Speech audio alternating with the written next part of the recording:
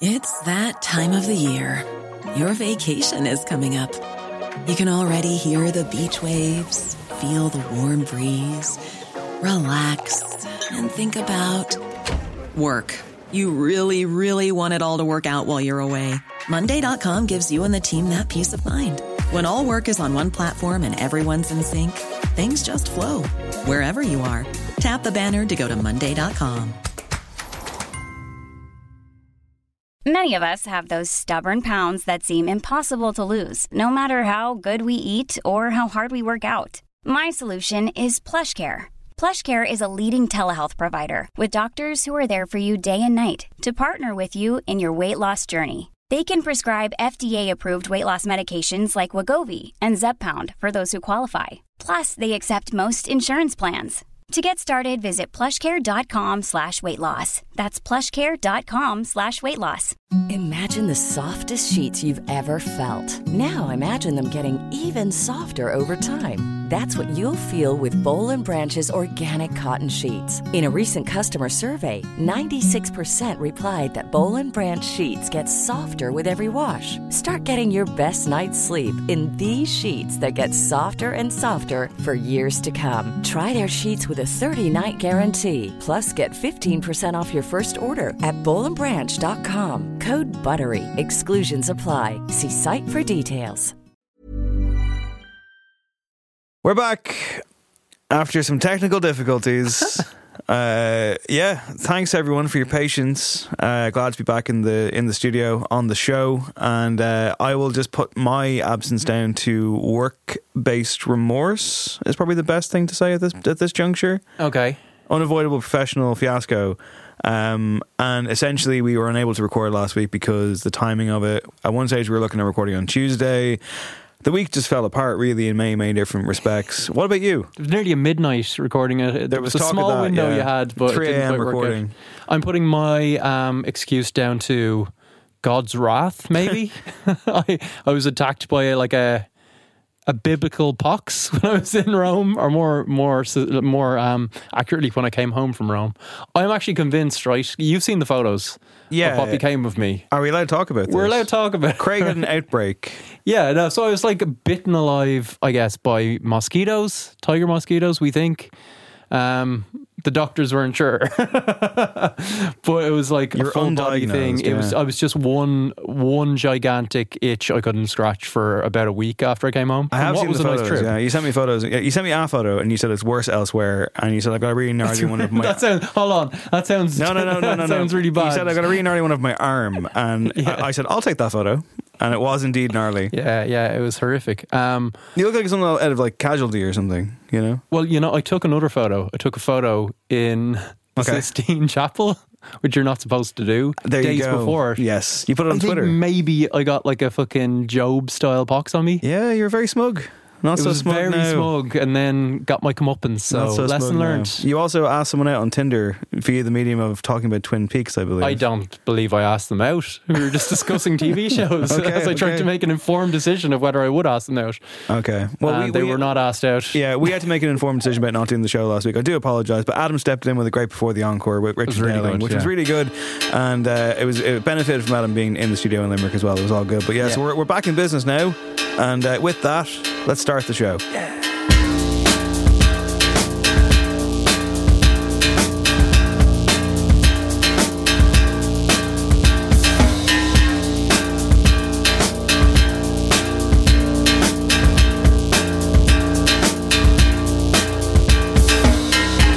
My name is Dave Hanratty, and there will be no encore. Welcome to episode 341. Fuck me. Sorry. Good to be back.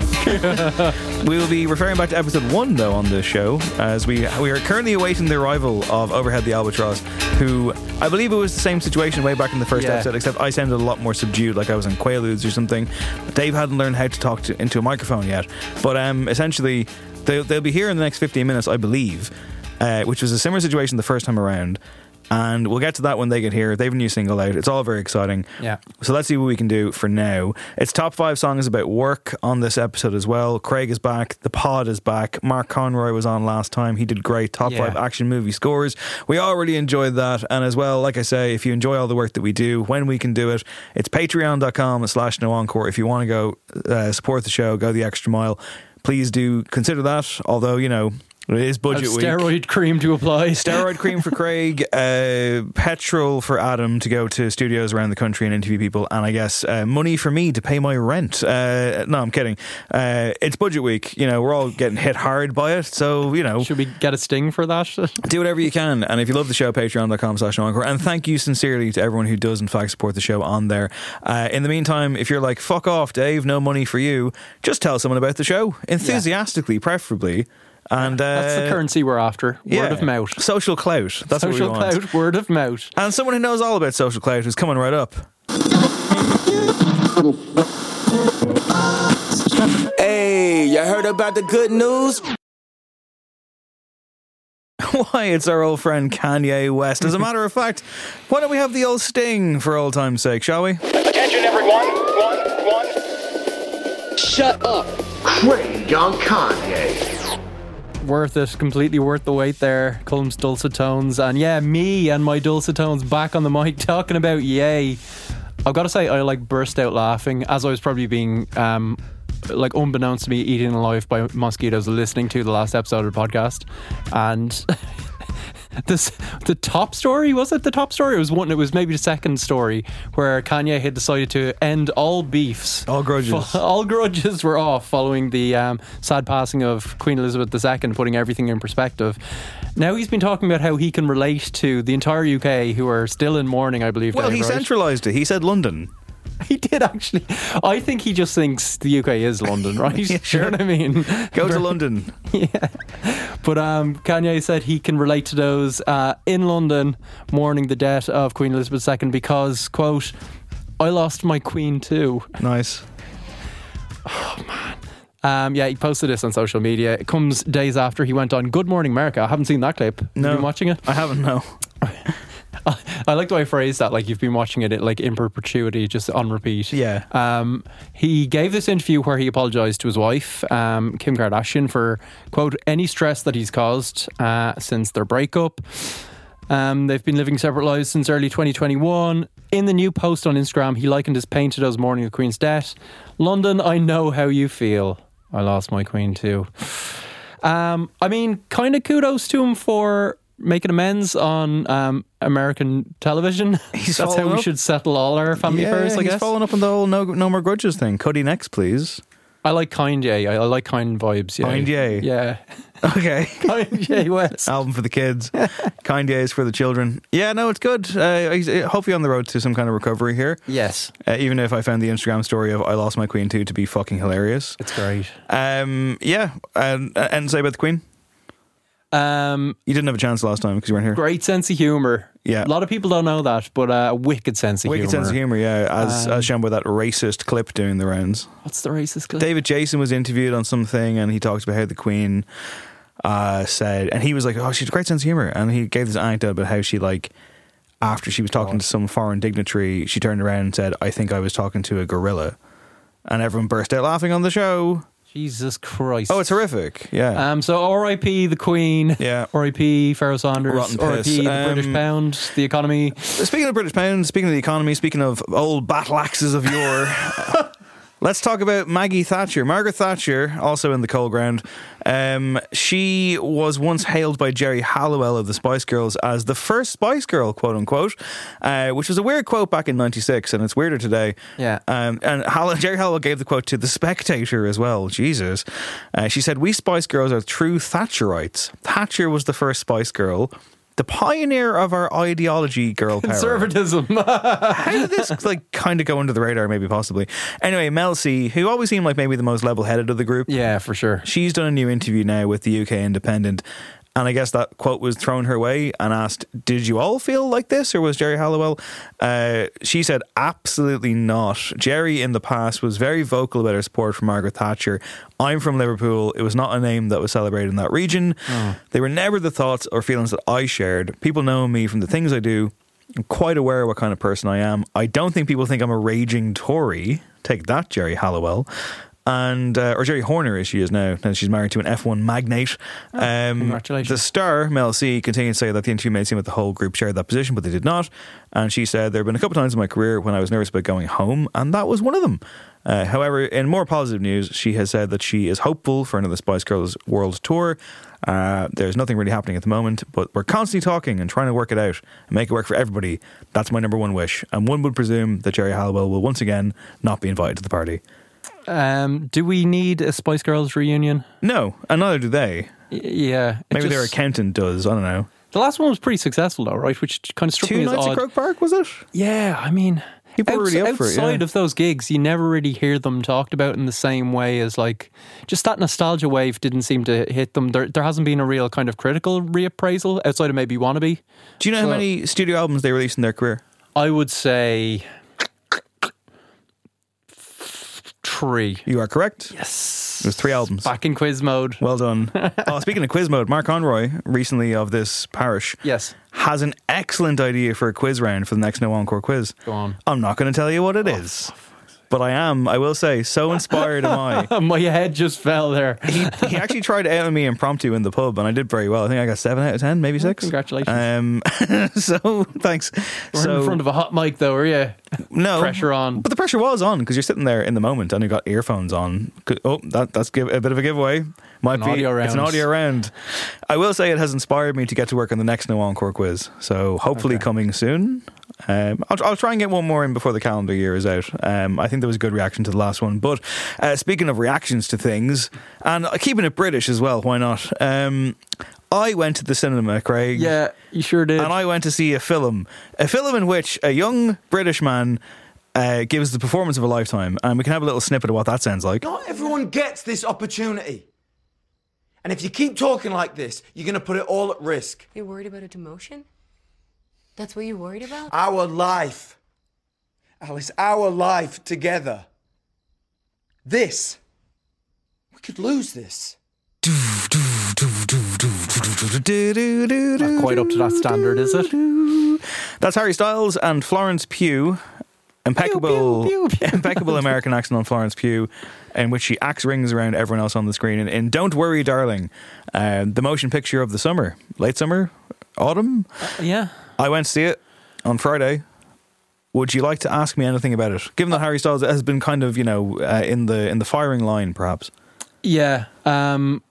This is one where I'm never going to see it, so I did that thing where I was like, just curious enough about the kind of sense of mystery around it. You read the Wikipedia plot I went synopsis. to the Wikipedia. Yeah. I'm like, I'm going to devour this plot and find out how it ends. And I was a bit like underwhelmed. So was I. But the Wikipedia didn't really tell me much about young Harry's acting chops. No, it wouldn't. It's just a plot synopsis. They don't really get into editorialising there, do they? Yeah, that's Wikipedia. Well, the Stans have all said he's very good, so that's all we need to know, isn't it? Stans of Harry Styles. Yes. Oh, okay. Stans of Wikipedia plot synopsis. So you're asking me the question, how is he? Yeah.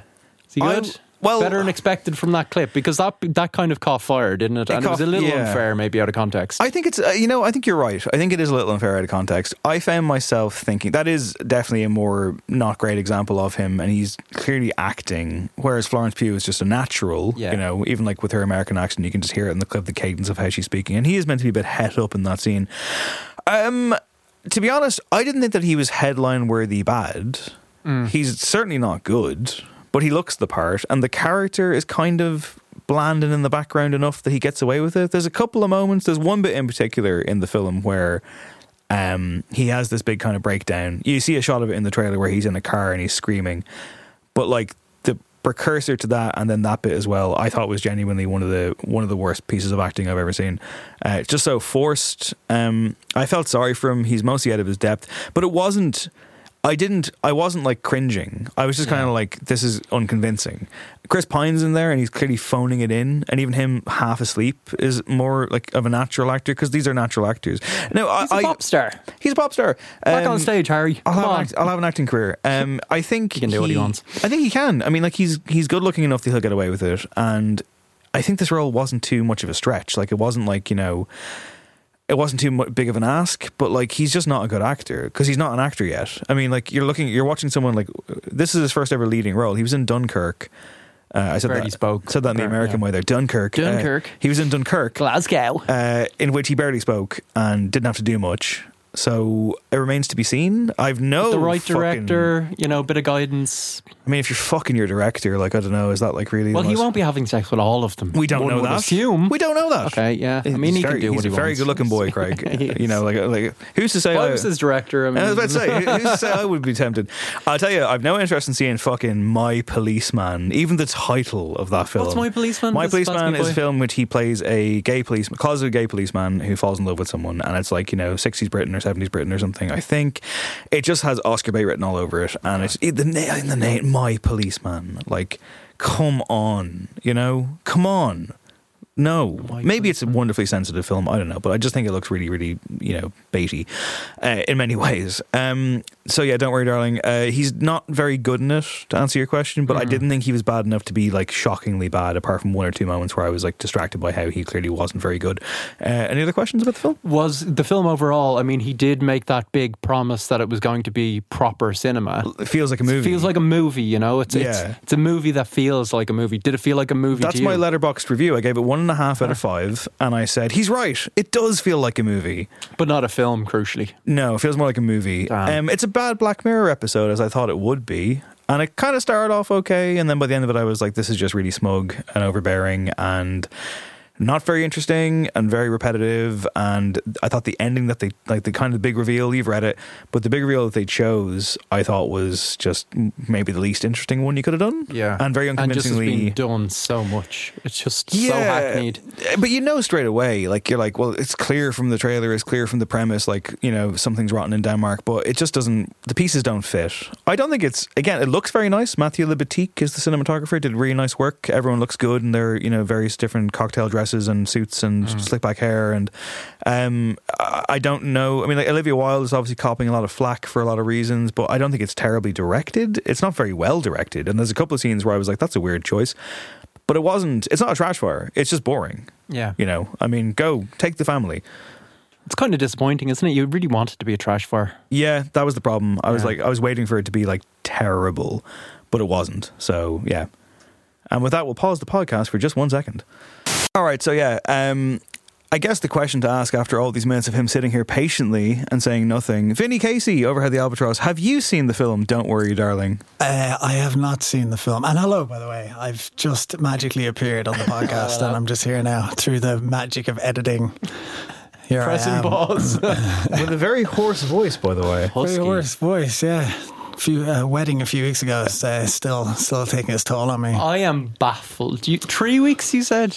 Yeah. I mean, I've had some weddings. Finish your goddamn news section and then we'll move on. Super Bowl, Craig. Rihanna's playing the Super Bowl. What do you think? I'm very excited. I think she's going to win. Yeah. She's kind of the second choice, right? Apparently Taylor was offered it, and she's like, "No, I'm too busy re-recording all of my music still." Yeah, pretty good second choice. Do you think this is a sign that we're going to get an album? 100%. Yeah, because why else would she do it? Definitely. She's got the catalogue. She's a megastar. I think she'll play. She's a billionaire. I think more billionaires getting the spotlight, of course. Yeah, people who hoard immense wealth. We enjoy that on the show. I think she will debut a new song either in the performance or like a video will drop after the performance, and it'll be like, holy shit, it's happening with a release date for the album. That's my hot take. What would the set list be, do you reckon? Umbrella. It's like 13 minutes, isn't it? Not bad. All you get. That. Umbrella will be in there. Bitch better have my money should be in there. Yeah. Will we get a kind of test of her divinity akin to Prince, where it's just like when he played Purple Rain, it just suddenly starts raining? Will we get rain when Umbrella plays? Maybe. She has that power, right? I don't think she's that good. She's not quite Prince level. I've said this before. I think she's crazy overrated. Great voice. I can't actually remember what she's like as a performer because it's been a long more time. Than 5 years since she's released something. Yeah. I think it was Anti 2015.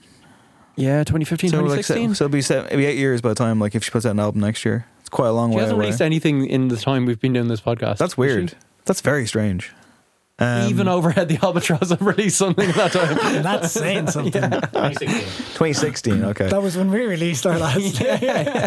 I guess mad. Second to last news section real quick. Nile Rodgers, Never heard of him. he of Chic fame and Daft Punk fame, is now the namesake of an asteroid, not the one that NASA smashed a rocket into this week. That would have been great. It would have been incredible, yeah. So Rodgers has a friend called Simon Lowry. Oh, so it's a nepotism situation, is it? Who works at the European Southern Observatory and is affiliated with the International Astronomical Union, arranged this honour. The newly named Nile Rodgers 191911. Catchy. Formal process. It's all the other Nile Rodgers taken. Like, it's 300 million miles away from Earth. It takes under 6 years to complete one full orbit. It's approximately 1.25 miles wide and, quote, would destroy Earth, basically. So, but they can't do that. He'll never be able to gig again. In the unlikely event, we should say, of it falling out of orbit, it's not going to happen. Nile Rodgers said, once you get past the gesture, you're connected with the love that made it happen. It's the love, the human emotions and feelings that other people give them back to you. So for my entire life, I will hopefully continue to give to others as best I can. And there you go. So congratulations to him. Yeah, hold on a sec. I feel like, isn't this the thing you can just buy online? Do you know what I mean? Like a certificate. It's just like, we've renamed this asteroid or star after you. Well, it seems... I feel like his mate's just like, yeah, Niall, got you an asteroid. But it seems like he went through like a formal process. So, I don't know. Maybe. Yeah. Anyway, we're going to pause the podcast again. So yeah, I just had to pause there again because I was just like clearing my throat essentially. Yeah. But essentially, we've one last news story for the section, and it's Pitchfork. Craig, Pitchfork did they did their top 150 albums of the 90s today, but the one that we're going to talk about is they released their top 250 songs of the 90s. Sure did. So we can talk about some specifics in a moment, but I was just wondering, I mean, like, 90s, I'd be a bit of a 90s kid. Yeah, I think in a way, I love the 90s, especially when it comes to movies and stuff. So I'm just going to go through some of these songs, and I wonder who's another man who's also been extremely quiet for the last 20 minutes or so. Luke Daly of Overhead the Albatross. Speak up. What do you think about 90s music? The 90s. What do I think about the decade in general? Yeah, sure. Oh, it was a great decade, yeah. It was it was... 99 was probably the best year on the planet for most. Here. Summertime for humanity. Summertime for humanity. We've long maintained that on this podcast, yeah. Nice. Perfect answer. Amazing. Next question. 1920s. How do we feel about swing music? So, Craig, before we get going, I have the top 25 songs of the 90s. By the way, no list needs to be 250 songs strong, like, right? Okay. You took issue with one of them low down. You went on to Twitter last night with a lot of cry laughing emojis. And what song did you go after, Craig? What's Up? Four Non Blondes, one of the worst songs of all time. Ever recorded, trash. Hold On was also there, I think, like early 200s. Craig has a problem with Hold On, as a song title. It's terrible. Please tell me that there's there's no Overhead songs called Hold On because he hates that title. There can be exceptions to the rule, but as a kind of, it's a good kind of bellwether of like, this is going to be an uninspired song. It's just a ballad. It's called Hold On. Hold, comma, on. Would that change things for you? Hold. That changes the whole meaning of it. Yeah, I want to hear that song. Hold on, question mark? Hold on. Can you hold on? Can you hold on? That's a bit flippant for me, I don't know. I'd give it a go. Okay. Give it a go, but no punctuation, I'm out. Right, so I'm just going to go through the top 25 here now. Okay. And I guess if anyone wants to like say yes, no, boo, whatever, I don't know. I mean, like, so according to Pitchfork, these are the top 25 songs of the 1990s. You ready? 25, A Tribe Called Quest, Can I Kick It? Right. Yeah. Definitely deserves to be there. Yeah. Paranoid Android by Radiohead at 24. 100%. Yep. Believe by Cher. Yes. Come on, yeah. I mean, it's great. It is great. I don't know if it's as good as Paranoid Android. That's probably better. I'm thinking about it being higher on the list. Is a 90s song that I would have heard a lot from my brother playing it, Cannonball by the Breeders. I thought you were going to say Damien Rice there. My God. That's 2000s, mate. Yeah. It'll be on the next list. It's a catchy song. It's really, really good. I don't know if it's one of the greatest songs of a decade. Well, here's one for you. Sabotage, Beastie Boys. One of the greatest songs of a decade. Yeah. Nala 9 nodding along. Quiz loser, Nala 9. No, I'm kidding. Happy birthday, Nala. Just listen, we're still dealing with the fallout of that quiz. Number 20, Born Slippy by Underworld. Yeah, it's a great tune. I think so, yeah. Mega, as they say. Mega white thing. It's got to be in there. Nothing Compares to You by Sinead O'Connor. 19. Yes. Great. Yep. Common People by Pulp. Sarah Times by Portishead. Freedom 90 by George Michael. These are all very good songs. They're all strong entries. Number 15, Shook Ones Part 2 by Mobb Deep. Yes. That was very strong. Very enthusiastic for that one. Did that feature on the top 5? Did songs about crime, I believe, yeah. Number 14, Criminal Such by... nerds. Speaking of crime, it's Criminal by Fiona Apple at number 14. Yeah, that's great. Fade Into You by Mazzy Star. Great. Lauryn Hill, Do Wop That Thing. And number 11 is Daft Punk, Around the World. My Mates. Insist Upon Itself. Does it insist upon itself? Yeah. Doesn't every Daft Punk song insist upon itself? To an extent. No, it's a good song, yeah. Number 10, Rebel Girl by Bikini Kill. Juicy by Notorious B.I.G. Say My Name by Destiny's Child. Number 8th best song of the 90s. I don't think so. That's a dubious one. That is dubious. That's poptimism at its worst. Number... I mean, it's Pitchfork now, isn't it? It's the new editorial move of just like all mainstream pop has to be reevaluated and bumped up. Yeah, we were snobby before and now we have to bow down to everything. Number 7, Window Licker by Aphex Twin. Yes, that should be number 1. And what a video. Number 6, Smells Like Teen Spirit by Nirvana. Never heard of it.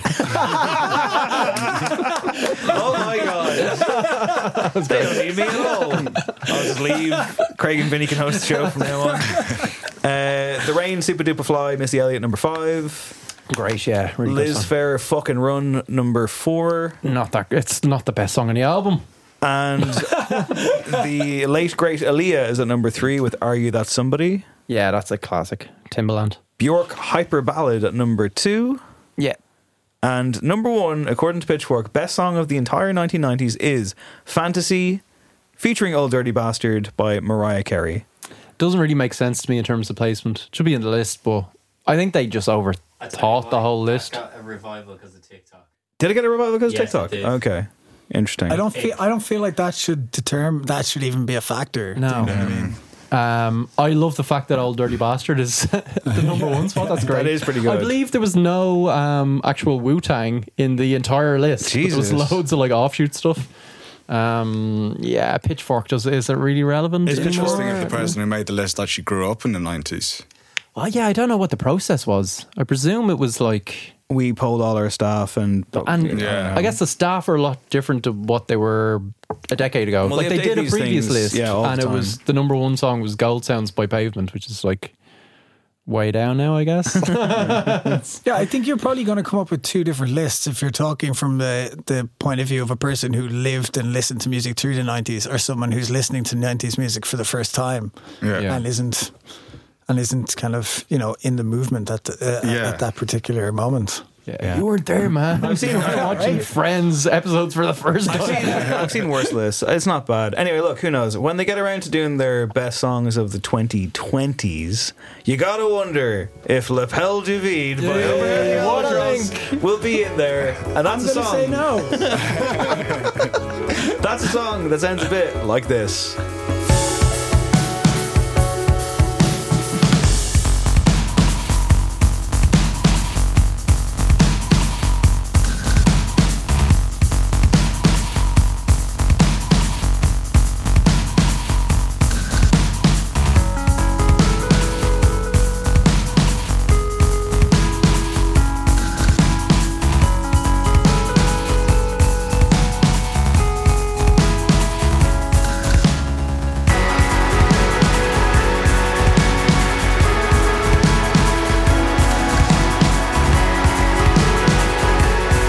We're back.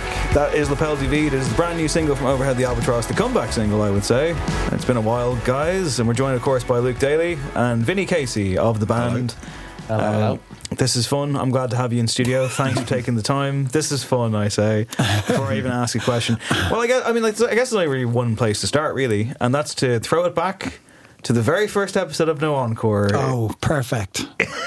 Perfect. 2016. We have a clip, I believe, from that episode. Is this okay, or should I not do this? Yes, I have a story. Arms folded. Let's get some context. Let's get some context. So the context was that we were very first episode, Overhead were booked, and it was not too long after a gig in the Workman's in which, unfortunately, due to circumstances beyond your control, Wrath of God situation, the gig had to be abandoned at a certain point. So that's what I'm referring to at the start of this.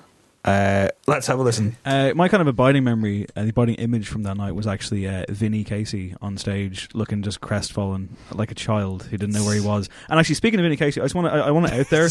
I want this on mic, right? I want this. Have to talk about Vinny Casey. Just real quick, I'll get it out of the way, and then we can never talk about him again. That's cool. I just want to say that I extended the invite to him to be on this podcast right now, and he's not here. And he's not here because he's craven and he's gutless. And I wanted known. That's our Vinny. So, okay, that was 2016. That's I'm glad we got to listen to that just to give context here, right? Because I could never come to that recording. I was in work, and I let Dave know this, right? Then that podcast came out. Just about 45 minutes ago, I'm coming home from work, and I was late coming home from work because I was waiting for some people who got caught in traffic.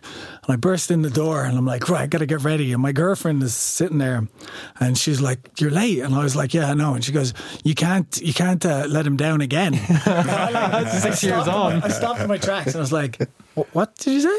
She was like, isn't that what happened last time? And I was like, no, the spin machine has absolutely won out here. My own girlfriend thinks that's what happened, and it is not. Well, you probably ended up telling her that when you were drunk or something. Yeah. I mean, you can hear there the rest of the band are throwing you under the bus.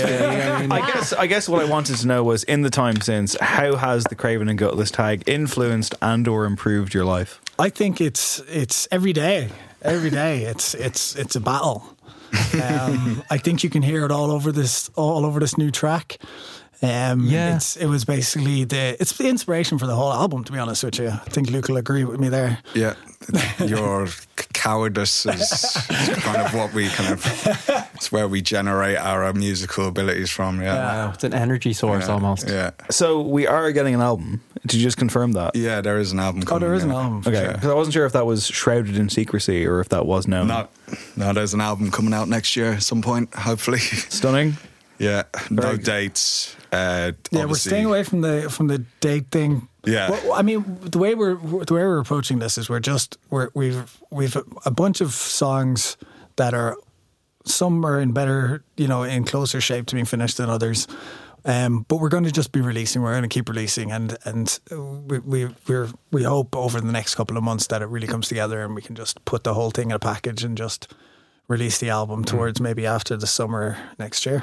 So amazing. It's very difficult to get 5 middle-aged men into the same room together, so that's why the process takes so long. Also because we're not very good at our instruments. Yeah. That's not true. That's false. That's the real spin. I guess, I guess before we get to the single, which we will get to, of course, Lapel du Vide is the name of it. It is great. There was never really an official "we're done," right? I mean, there was never like a post. And this is the thing, like a notes app statement being like, "It's over." Yeah. This is the thing. We never broke up. We just, and we never even. It was never even a hiatus situation. We just were like, look, things weren't feeling great, and we just put the brake on it a little bit. And it does feel like we've been gone a long time, but it's actually only been 3 years, and 2 of them were COVID, so we wouldn't have been able to do anything there anyway. So if you take that out of it, it's just been the year that we haven't been together in writing. Hold on a second. that we would have been able to anyway. So it just feels completely. It just feels like it didn't really happen. The break, really, to me anyway. Yeah, it feels that way for me. Like the last 5 years didn't really happen. Do you know what I mean? Well, the pandemic it really did. Like I forget what age I am most of the time. I know, yeah. It's a weird little flux in the time-space continuum. But, for a band like Overhead, where the music-making process is such a kind of communal thing, there's not one person that's got like, I've got a stack of songs on the acoustic, let's get the band back together. Yeah. How do you reach that point where you get an inkling of like the creative juices are flowing? I miss the guys. How does it happen that you all kind of come back together again, and how difficult was that?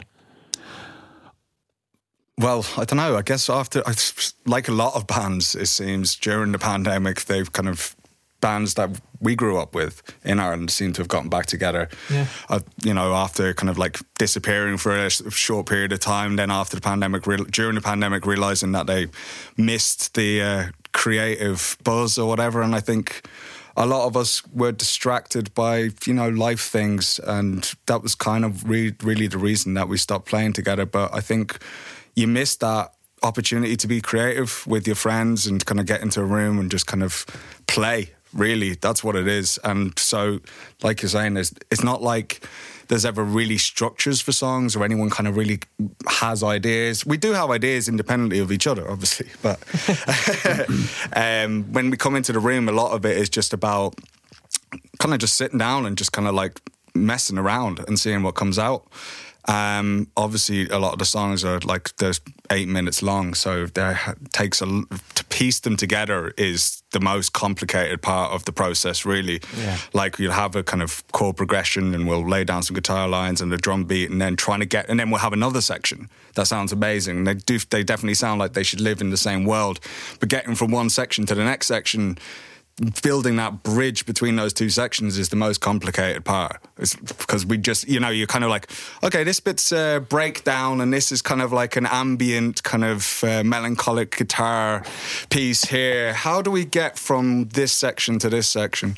So that bit is fun, and it's always, when that's done, when the spine of the song is there and you can see it, that is the kind of like the moment where you feel like that the song's written. And the rest of it, all the kind of little cherries on top and all the stuff that goes on, that's the fun bit. But actually kind of breaking down and getting the actual structure of the song, that's the complex part. And that's really the kind of the how we write together in the room. So there's not really anyone who has, like you said, an acoustic guitar, or is like, I've got these ideas, let's go and jam it out, or anything like that. It used to be a little bit more like that, but because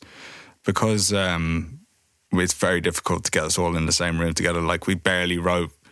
I don't think, even when we wrote this song, I don't think there was actually a point where we were all in the same room together. During the writing of the song, there was no point where we were actually all together. That's a contractual stipulation at this point, yeah. But I think as well, what really adds to the length of the writing process as well is that each one of those songs that we're writing at the moment, even with Lapel de Vide, they were written as completely different songs, and then you go, this isn't working, and take the whole thing apart. So you almost, for every song you write in each section, you're right, we almost write 3 or 4 different times, the whole song 3 or 4 different times. And like a lot of the structures of these songs and the kind of the foundation of them, we already had written before we kind of took our break. And so we thought, all right, we'll head back into these now, and it won't take us that long to put them together. But once you start to put it up, and I kind of always see it as like a scaffolding around the song, and then you start to rip stuff down again, and you sometimes we end up like unwriting songs and unwriting sections, and all of a sudden you're like, God, there's nothing here anymore, and we have to start again. So it's not just like, you don't just sit down and just go and then write that part. That part might have been written and rewritten 3 or 4 times until it gets to a point where we're like, this is actually good now. And especially with these songs now, like we had basically before we went on hiatus, inverted commas or whatever, we had an album essentially nearly finished. Well, it was kind of about 65% done. But when we went on the break, obviously that got put on the back burner. No one listened to it for a few years, and we came back to it. I'm really happy that we did actually kind of leave it where it was at that point, because I think that the songs, there's still elements from the original recordings that exist in the songs now in their current form, but we matured a lot, I think, individually and just emotionally, and also musically. I think we kind of came back and we approached it in a kind of different way, and it feels a lot more organic now. I mean, and I guess one thing was, to our favourite, Dave Prendergast, who produced the song, and he's producing the rest of the songs, he did spend 2 years on Ableton getting unbelievably good at it. So like when we came back, it was like, all right, Dave's absolutely class now. This is going to be way easier. What kind of, I mean, like something I want to know, because like Craig and I went to see your Workman's gig there about a month ago, 6 weeks ago, whatever it was, and like it was fucking awesome. My ears were ringing for days afterwards. I must bring it, you know, I'm an old man now as well, but like it was amazing. And I said to you both, like after the show, I was like, that's the first time, even since pre-pandemic times, that I actually felt completely free and escapist, and myself at a show. I felt totally like just like lifted. And like Craig turned to me before like literally like at the very start of it, and you were like, it's only just, you're like, what? You said, I've only just realised how great this is going to be. Yeah. And it did feel like I've been to a few shows since like post-pandemic, but that felt like the first one where it's like, okay, we're back. Do you know what I mean? It seemed like a kind of line in the sand. But also, for full context for listeners anyway, like, you know, it goes back to the Hot Press days. It goes back to like, you know, this is a band that Craig and I have like loved, you know, irrespective of friendship or whatever, like, you know, for like 10 years. Irrespective of the personalities within the band. We've seen you guys almost fucking, in spite of it. I feel like we've seen you guys like everywhere we could, you know, within our kind of catchment area of Dublin and beyond or whatever. So it's been like a journey for a lot of fans, ourselves very much included. So, you know, this is one of those interviews where, yeah, sorry, I'm being a bit gushing, but like, I guess what I want to know between that gig and between like coming back to it, despite Vinny's humbleness there about you were not very good at our instruments, I just wonder, like, is this the kind of band where if you like, because everyone was doing stuff in the time, like Dave's off doing Ableton and he's also with Codaline. You know, I believe Ben and Stevie started a side project. You know, you started a solo thing. I know you work in like, you know, the arts like as well. You're always doing creative things. I'm just curious. I mean, like, could you realistically like not do anything for 3 years and then be like, let's just slip back into Telekinetic, Forest Guard? I mean, like, must you be continually doing something in the world of music or beyond to just plug back into this? Because it does seem, to us anyway, very intricate. Yeah. I think, well, when you say about Telekinetic, I think with us, and this is, you know, I know this is probably annoying for people, but in order for us to kind of keep going and kind of keep moving forward, we do tend to drop a lot of the old songs that maybe people are you know, got to like us by listening to. But that was just one example. I'm not like married to that song. No, but like, it's a good song.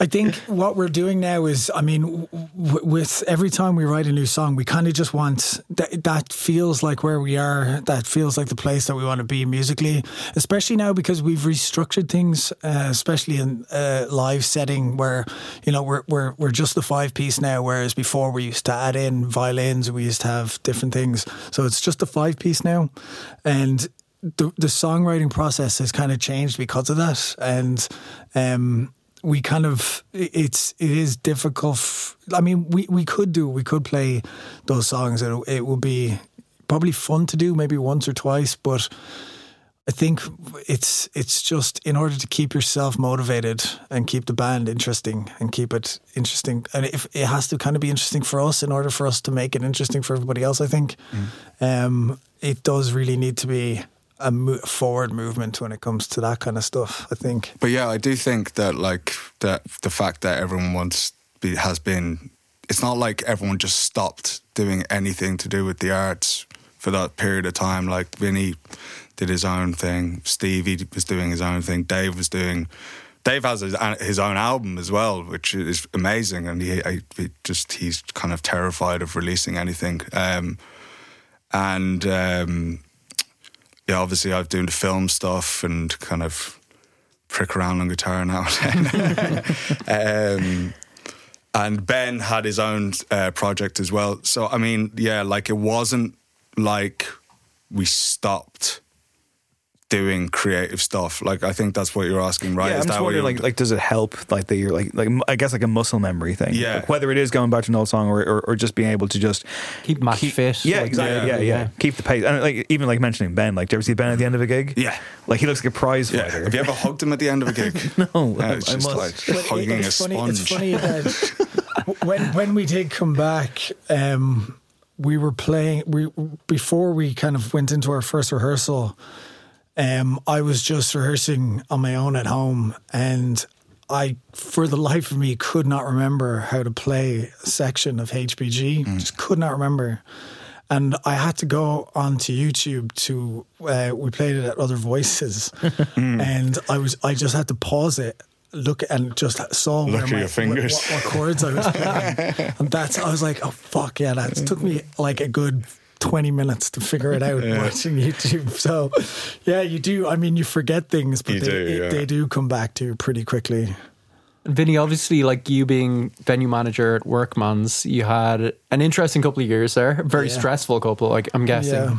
Coming out the other side of that and diving back into the band, things gearing up a bit, has it kind of been an emotional time for you of just like, okay, we're back? Yeah, absolutely. Yeah. I think like especially that release that you get on stage is just unsurpassed by anything.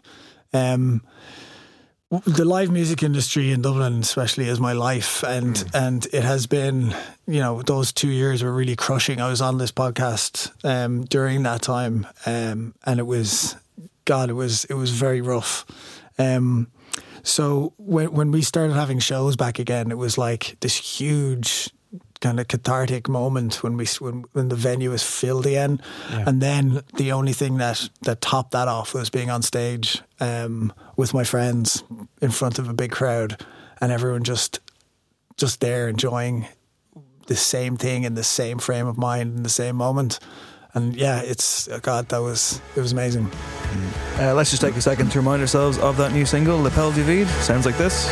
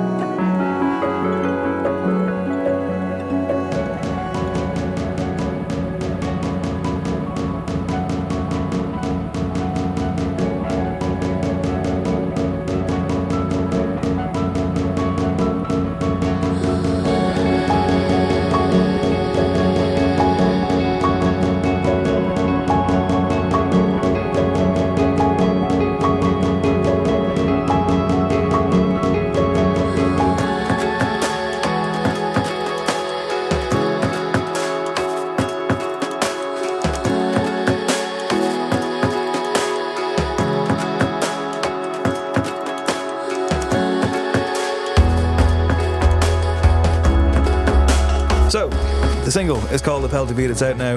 It refers, of course, to The Call of the Void, which I guess, from my understanding, means intrusive thoughts, right? In which something comes into your head.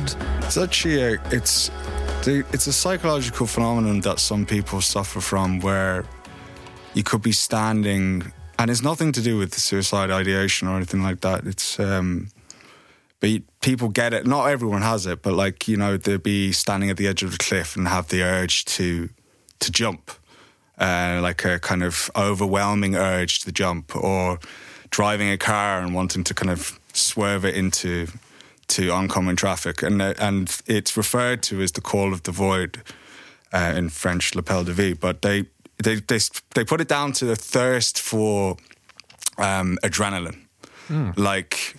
People who suffer from that are the people who they're always looking for the next thing to do, or the people who want to kind of go on the biggest roller coasters, or push their body to the furthest limits that it can go. Or so, yeah, it was interesting because a mate of mine was telling me that he was not suffering from it, but he said as he's gotten older, he said he started getting, and I noticed that I started getting afraid of heights as I got older, and I didn't know why that was, but he was telling me that he has this urge just when he started developing it in the last couple of years, and he was just, I could stand on my balcony and I just feel like I can't stand too close to the edge because I have this kind of desire to jump off.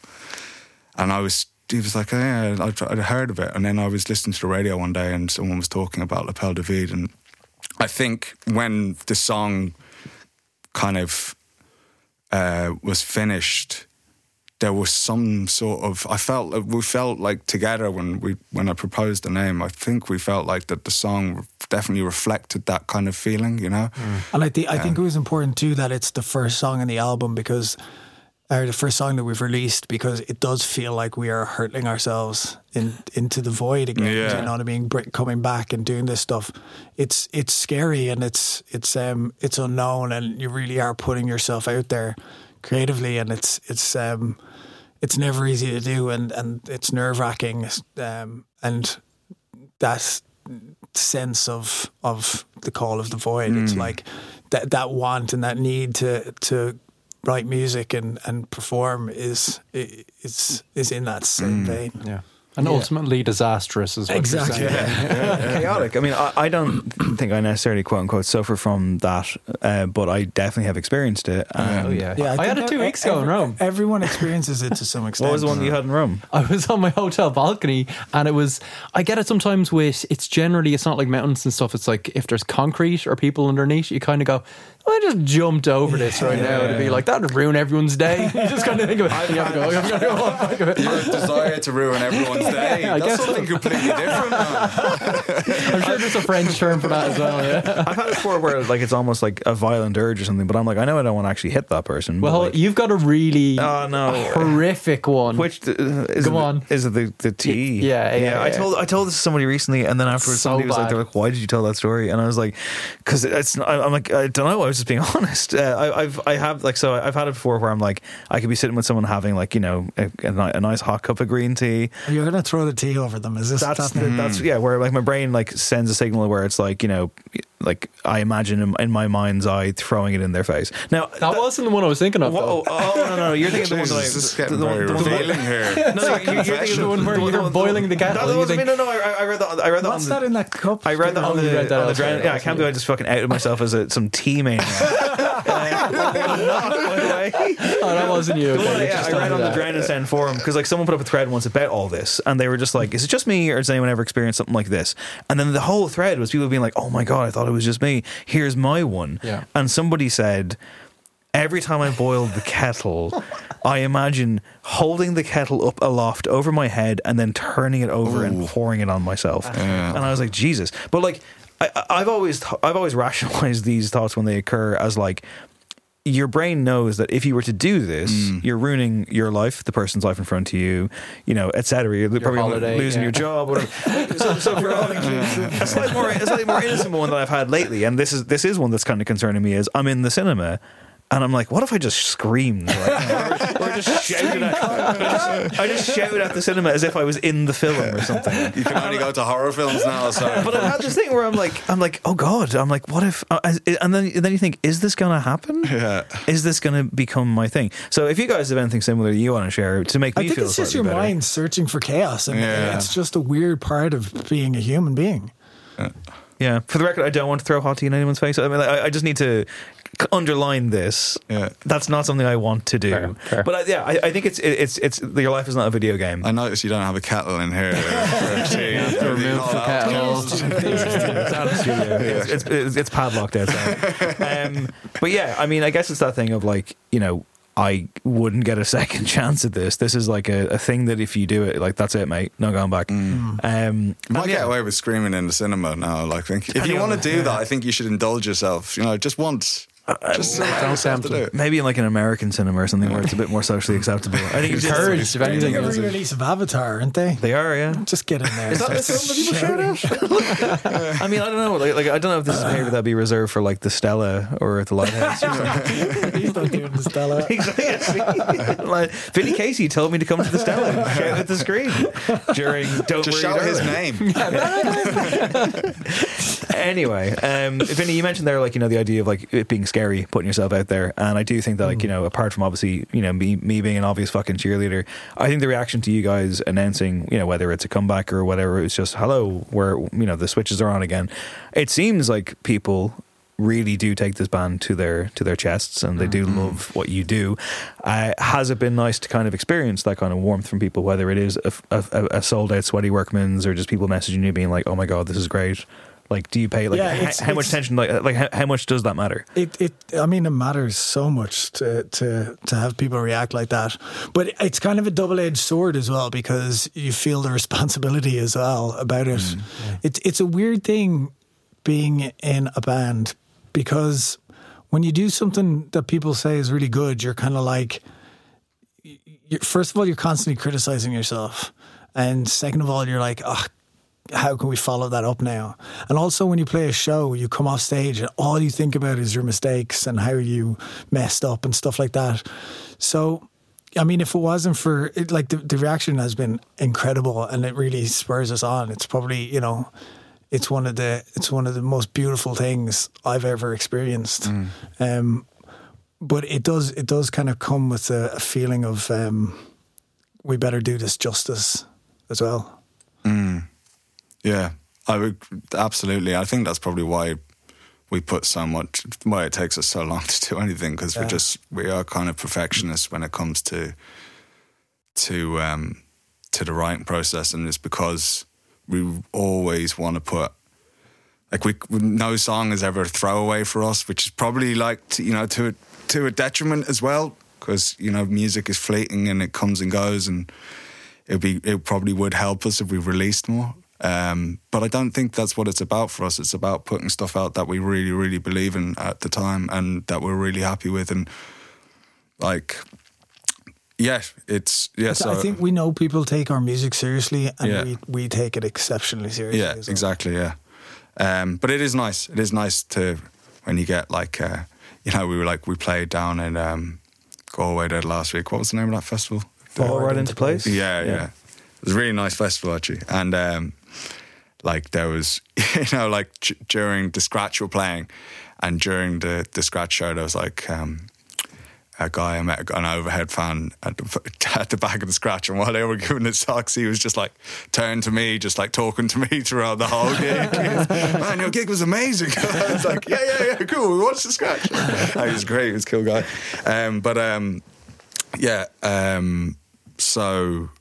No, it's really nice. It's really overwhelming when you meet people who are really into the music.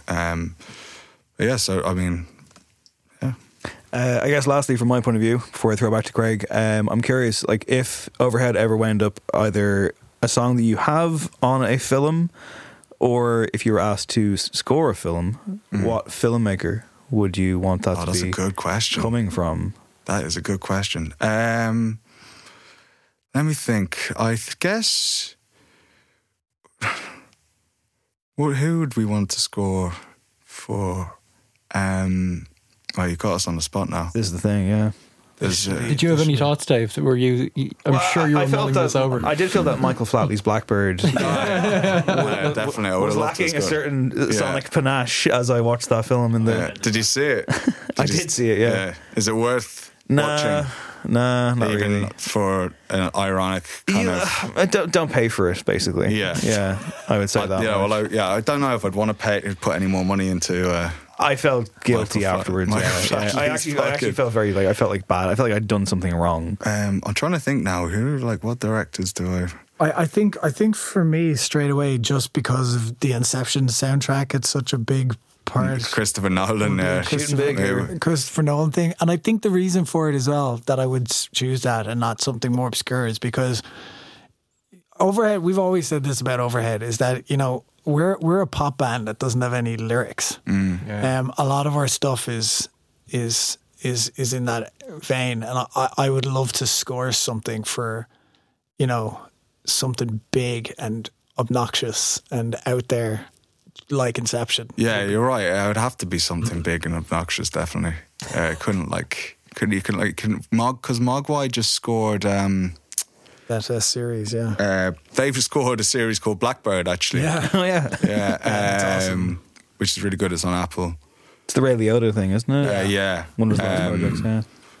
And they're kind of like, I guess they're a lot more downtime, but we'd want a full orchestra. We'd want a full thing. It would have to be something huge. Way over budget. Yeah. It's already over budget. And it would be over budget, kind of very late. Under delivered. We're about 2 years too late for the project. It's been in development hell for years because of the soundtrack. We're already on our second advance. I'm thinking like something kind of similar to like a Brian Wilson kind of like, you know, goats in the recording studio. Want your sandpit. Yeah. That's fair. Is there other kind of maybe more achievable ambitions for the band at this point? What does it feel like your relationship with it is, you know? What do you mean? So you've got the new album kind of done and dusted nearly. No, I would not say that. So it's going to be like 5 years before we hear it then, right? Summer next year. Yeah, it'll be next year. We're putting the parameters on it. But I mean, the next single isn't even finished. And so really, like, the next achievable thing for us is the next single, and the next achievable thing after that will be the single after that. Can it be the one, sorry to cut you off, but can it be the one that you did live at that show? It will be one of those. And Luke did vocals on it. Yeah. It sounded like Massive Attack. Yeah, probably something like that. That better be the next one, guys. I'm not waiting a year to hear that again. Yeah, come on. It will be that one, or that will be the next one, or the one after. We basically have 3 more songs that are kind of, you know, on the cusp of being ready. Nice. Whatever the fuck that means. I mean, you did have to leave the country last time just to get the album kind of in just to get order. it started. We left for 3 months and came back with 2% of the album. So yeah, I mean, that is really our goal at the moment. Even when it comes to like live dates, we're going to be announcing just a small Irish tour at the end of the week. But we are still very much just concentrating on the music, and that's what it always has to be that, because there is we're still in a very similar position to where we were before we kind of took the hiatus, where we're still all really busy doing our own things.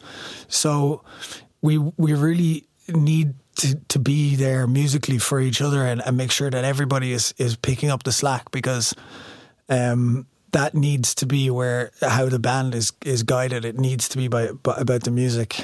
So ambitions outside of that are kind of fleeting and not very. I guess finishing the album is one of obviously the first main ambition. But I think if we were all to be honest about it, I think what we'd all love to do and just experience once, and I think it's one of the big regrets we have from when we were playing before we took the break, was just doing a tour abroad. Like, that would be just to kind of experience and to play in front of post-rock fans, or to play in front of like audiences that are there to see the music. Obviously we play the Workman's here and we pack that out or whatever, and then we go to Galway, and we might not even sell out the Roisin, you know. There might be a kind of group of people who've heard of us, so we play in Kilkenny, and when last time we played in Kilkenny, I don't think anyone showed up for the first song.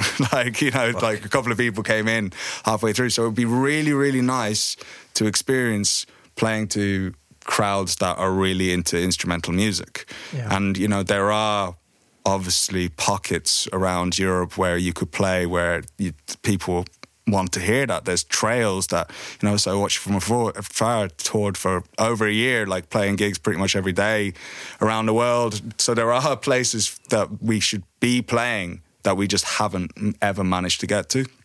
So I think ambition-wise, I think as a bucket list, and it's all about experience for us. It's all about just having the experiences, and the experience of writing music together obviously is amazing, but to have the experience of actually being able to go around and tour together and play to crowds that really want to hear you, that would be another amazing experience. And I remember, like, just, you know, we played with God Is an Astronaut a few years ago in London, and, like, you know, playing to a post-rock crowd who were there really, really to, like, zone into the music. I mean, it is kind of strange because, like, there's no one is moving in the audience whatsoever. They're all just like standing there completely frozen like statues.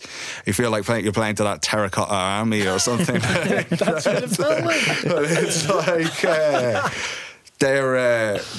they were really hanging on every note, like, you know, every intricate part that you put loads and loads of work into, and you're like filtering certain things in the backing track because, oh, to you that's amazing, but they were all there listening to it, and so it would be really nice to get the opportunity to play to people who who are fans, and I think that's... Well, I don't know about you, Craig, but I've always wanted to go to Japan. And the band I would follow to Japan is, of course, Overhead the Albatross. It's Luke Daly, Vinny Casey. Overhead the Albatross is the band.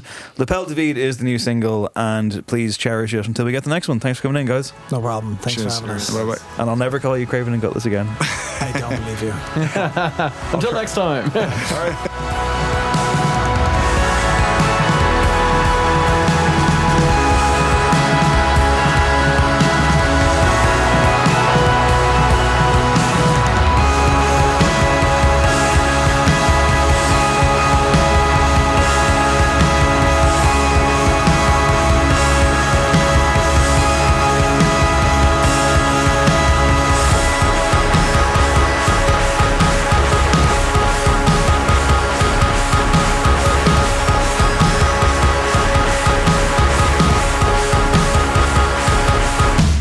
That was Overhead the Albatross. Delighted to have them in studio. Now, before we get to our top 5, just a quick reminder that it is patreon.com/NoEncore. If you want to help support this show, you don't got to pay us any money. Well, I guess Patreon would imply that you should pay some money. Yes. Price of a pint or whatever you feel yourself. We will have a new episode of No Aux Cord coming soon. It's our Recommends Corner. We haven't done one in a very long time, as is always the case. The Patreon exists to support this show if you feel like you are enjoying it and getting your money's worth or whatever. I don't know. Craig, help me out here. Yeah, if you feel like you're not getting your money's worth, give anyway. Yes, he said it best. Patreon.com/NoEncore. And of course, as always, if you're listening to the show, if you just tune in for the Overhead interview, stay with us. We've got a top 5 coming up. Every episode we do a top 5. We have a theme. Craig picks 5 things. I pick 5 things. We don't know what each other has chosen. They're related generally. Yeah, but we'll see. So anyway, before we get there though, I have to throw something out real quick, and I mean quick because we don't want a 4-hour episode here. Craig, if I texted you and I said, don't get a bottle of water, I have a 2-litre bottle of water in the fridge, would you think that I was telling you, like, what would you expect to find when you got here? A 2-litre bottle of water in the fridge? Opened or unopened? Full or not full? I would say full. Yes. Yeah, if you give quantity, that's kind of like, you're setting someone up for that amount of liquid. Yeah, so when I arrived here earlier on the promise of a 2-litre bottle of sparkling water from Sonic Architect Adam, who said, keep your money in your pockets, sir. I've got a 2-litre bottle of sparkling water in the fridge. I go to the fridge, I take out the water, and my hand, I almost dropped it, Craig, because the dregs? The substance. The dregs, sorry. Backwash? Hang on a second. I will say, no, there was about a third of it gone, I would say. Oh, well, that's... Absolutely not. But essentially, the point is... By 1 glass. I was deceived, Craig. I was betrayed. So you agree? 1 glass out of it's okay. I'm not going to... But again, if I said to you, I've got a pint waiting for you, and you arrived and I drank half the pint, would you not be like, that's not the same thing? I will say in Adam's defence, if you were buying a bottle of sparkling water, you would have been getting one of the smaller bottles. So as long as he's got that quantity of sparkling water, he's got you covered, right? It's the language, it's the promise of something that wasn't quite kept, but it's fine. Sparkling semantics is what it is. Welcome back to Sparkling Semantics. But the point is, Craig, I wanted that 2-litre bottle of water after what was in fact a hard day of work. Time for our top 5, everybody. It's top 5 songs about work, top 5 songs about late stage capitalism, maybe you could say. Why are we doing this top 5? Because of that professional remorse I mentioned at the start of the show. I'm going to vent, baby, but nothing specific. Anyway, the point is not for now anyway. We'll see. We'll see what comes down the road. Give me a month maybe. Anyway, here's the thing, right? Top 5 songs about work. I was surprised we didn't do this before. It is top 5 songs about work. Everyone works, everybody works. REM said that. So anyway, it's one of those situations where I guess, on paper I think this might look like a boring top 5.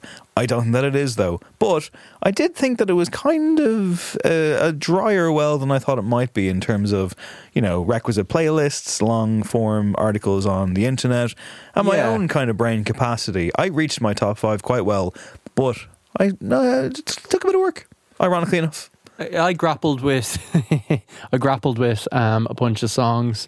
I think it's a bit of a dry well, maybe because certainly in years gone by, in more fruitful, bountiful years for the music industry, artists wouldn't really have the whole experience of the day job necessarily. Going through some of the potential options, there was a lot of kind of quite naive kind of punky songs of just being like clearly someone in their 30s writing about like that summer they temped in an office and they're like, yeah, fuck the 9 to 5.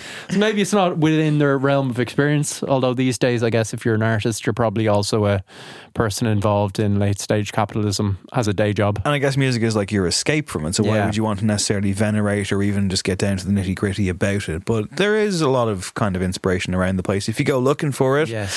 And I don't know about the complexion and the tone of your top 5, Craig, but mine is definitely veering towards, at least to begin with, a bit of aggravation, I would say. And mine's all positive because you love work. Work, bitch. That's my number one. Spoiler alert. Right, I'll kick it off. Yeah. So top 5 songs about work, and here's my number 5.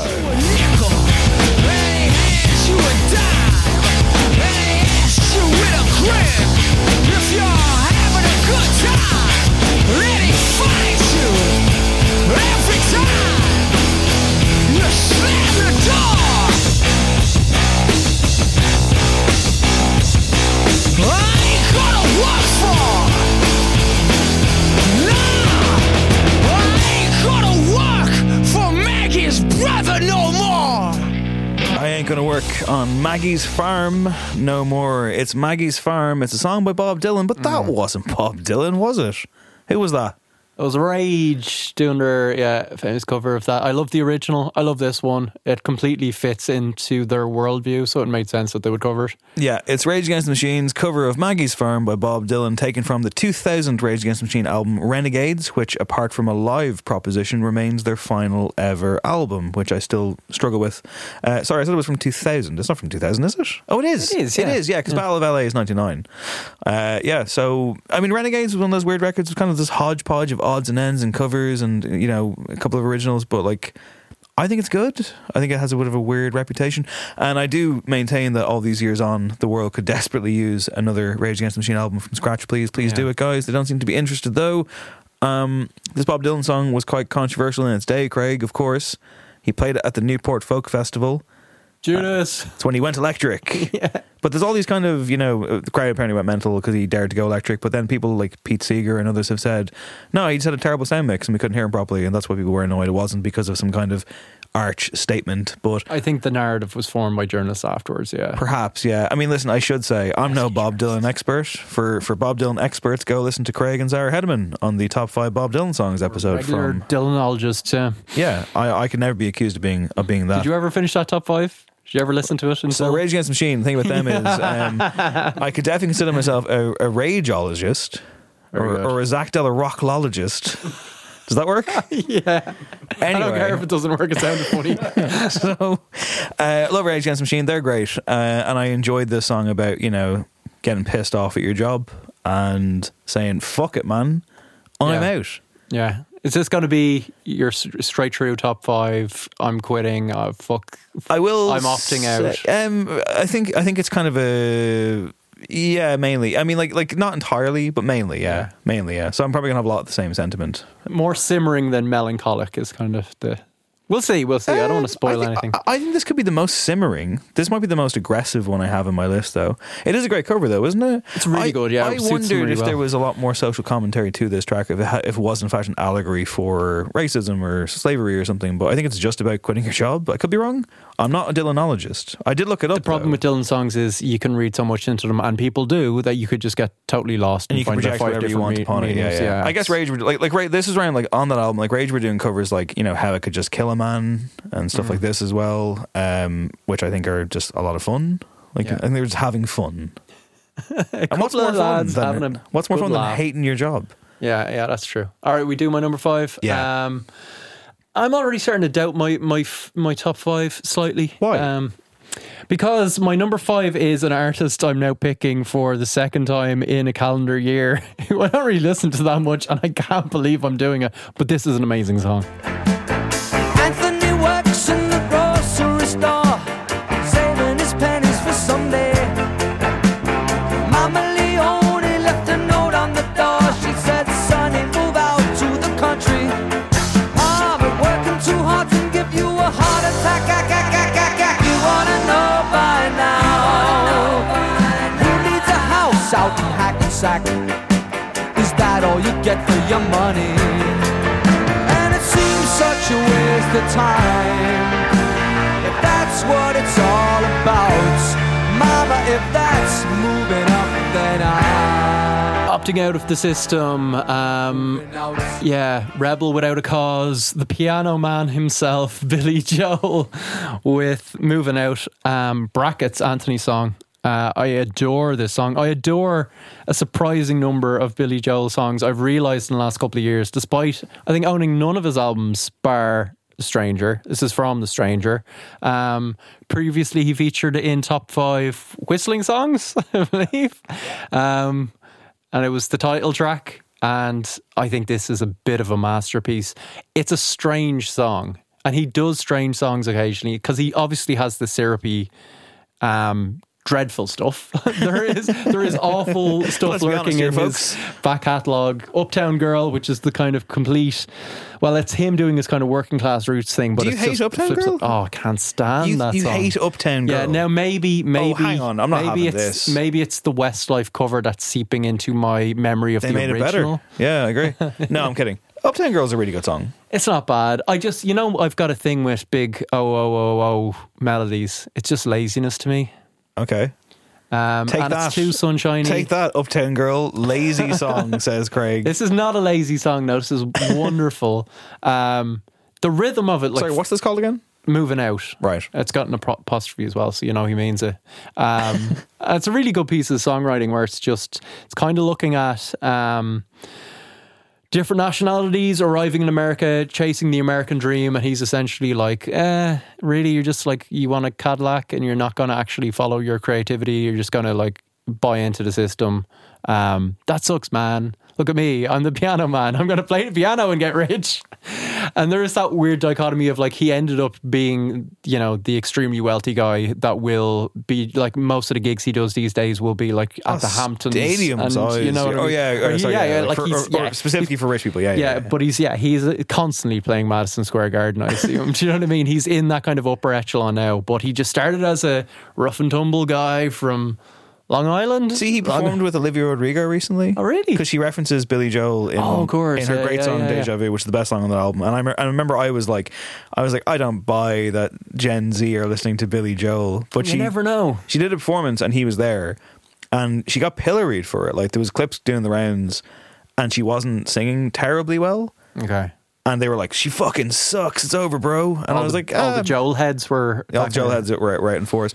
I mean, I was like, maybe she was nervous. It wasn't the best vocal performance I've ever heard in my entire life, but, I thought it was a cute moment. I could imagine him being an influence on just knowing some of her songwriting. Like, I've talked before that he might have been the original Taylor Swift. Okay. Just hell of a statement here. Extremely American, writes songs that are almost like short stories and get into the kind of nitty gritty of like American society in a way that like Bruce Springsteen has his own angle. That's a completely different genre. But yeah, I think there's a true line there.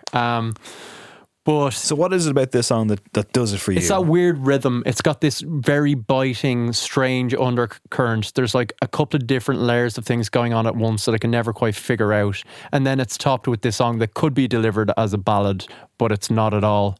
It's a bit Benny and the Jets, isn't it? It's got a groove to it. It's got a bit of a groove. There's nothing wrong with that. Benny and Jets is a masterpiece. I think at his best, he's right up there with Elton John. The American Elton John and Taylor Swift. And I will say, the reason this snuck into my list, and now I'm deeply regretting... Why are you regretting it? Because I left off The Clash. And I'm just like, The Clash song was probably the fucking best. Well, I didn't include Clampdown. But I had to include this because I remember distinctly, 6 years ago, listening, maybe it's more at this point, listening to this song as I walked down Dame Street into work in Hot Press Towers on the day I knew I was handing in my resignation. Excellent. And it gave me a little pop, put a kind of pep in my step, and I was like, yeah, no, today's the day, it's time to move on. Had a great time there, but need to have that hard conversation, and this helped that hard conversation. So yeah, memories of that song. You hung on Hot Press a surprisingly long amount of time. 5 years, man. After I left. There was nothing left for me. I don't know why you stayed, but you did. 2 years of utter hell. Yeah. Missed you every day. So, the next song is very much a continuation of the theme, including referencing the song I just picked. Here's my number 4. With broken arms away,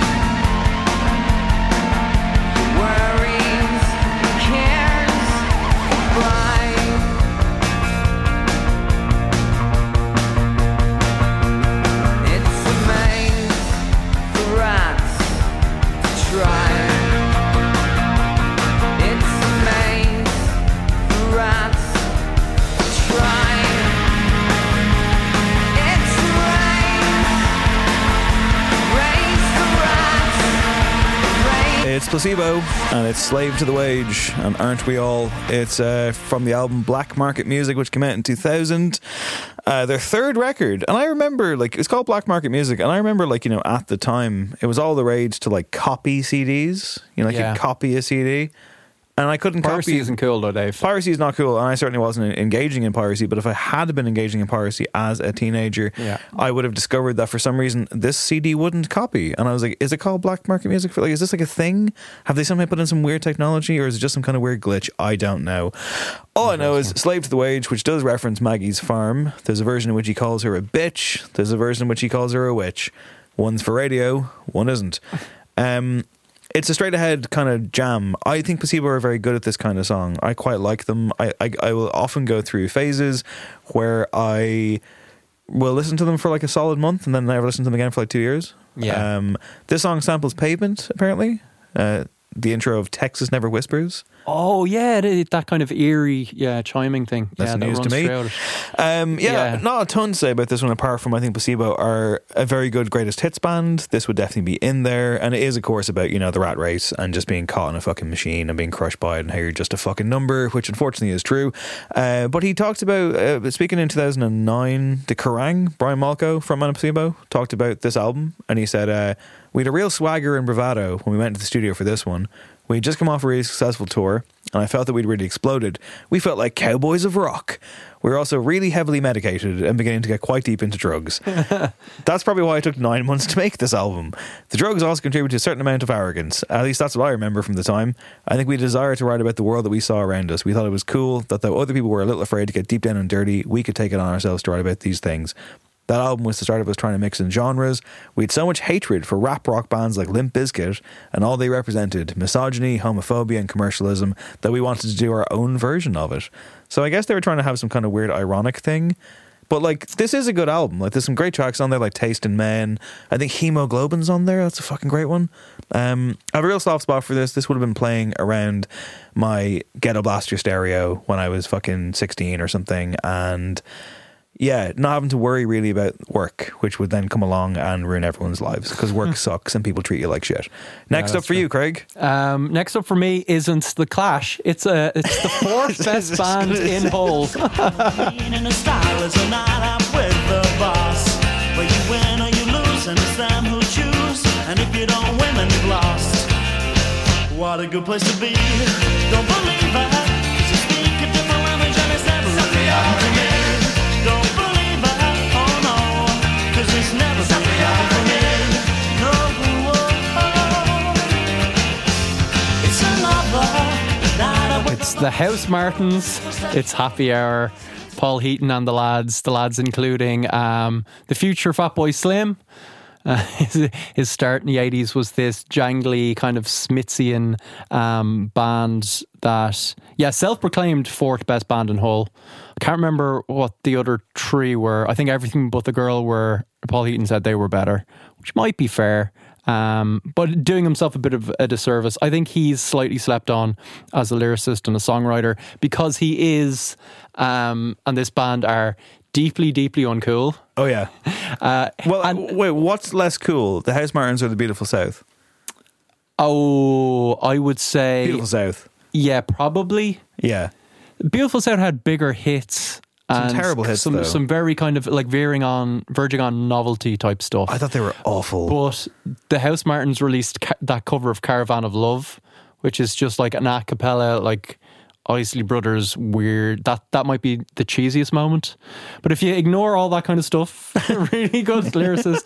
And yeah, they're like that. They're not the kind of uncool that is cool within music. They're not like the Smiths, where it's like, you know, early Morrissey was uncool in a deeply, deeply cool way because he actually looked really handsome and he was kind of suave and, you know, that kind of way. Whereas Paul Heaton is a man who I've interviewed before and it was a fascinating chat, but you will talk for 20 minutes about his like crisp packet collection. For fuck's sake. Yeah, he collects crisp packets. He like keeps them in files. He collects like football badges, all kinds of stuff. He's a bit of a hoarder. Football badges fine. Crisp packets. Yeah. Gross. But like an avowed socialist, stands up for workers' rights. Like I think when they had their first big hit, they celebrated by going to like support coal miners on strike. That's cool. Like they're very much that kind of band, which is great. That is a cool thing. And yeah, this is taken from the album London Nail Hull 4, which is a great album title. And this is kind of work adjacent, right? Because it's like the culture around work. It's about that like dreadful, depressing concept of the happy hour, which apparently originated in like the 1980s when this song would have come out, about 1986, where it's just like, yeah, there's like cheapo drinks just as you leave work and you like desperately need a drink and you're being maybe dragged out by people you're kind of shoved together with for like, you know, hours on end every working day of your life that you've nothing in common with, and the boss is like an absolute lech, and yet he's trying to take you under his wing and you don't want to be under his wing. And Paul Heaton talks about like writing this song, and he's like, it was based on you know, they're from Hull. He was like, I'd been living in Sheffield, I moved down to London to work in like an office, and just before lunch, like all the kind of all of my colleagues would come in with like their brill creamed hair and be like, let's go down to the pub for lunch, and like there's some sweet birds down there. And he's like, it was awfully sexist, we didn't talk like that in Sheffield. I'm kind of like, yeah, really? No one in Sheffield is a bit of a sexist. Okay, Paul. But he was just like, God, I hate these like city trader types. Like it was very much Thatcherism, to bring that back, and like yuppieism, and him kicking against that. And a great example of a jaunty tune. And you know, he's talked himself about like hearing when this song became a massive hit out of the blue. He heard reports from like pub landlords that like this song would come on in a pub and the very people he was lampooning would like be dancing on the tables to this and be like, yeah, it's happy hour. So subversive, great. And check out the Housemartins, maybe. There's some absolute gems there. Like he's a bit of a hidden genius. Okay. With a, you know, a side of cheese. Number 3 for me, I think many people would think that this guy's a genius. I've only gotten it in short bursts, and this is one of them that I actually encountered when I was a kid, seeing a summer blockbuster, and later was like, wait, that was them? Here's my number 3. It's your job, but in your dreams you can blow his head off. In your dreams, show no mercy.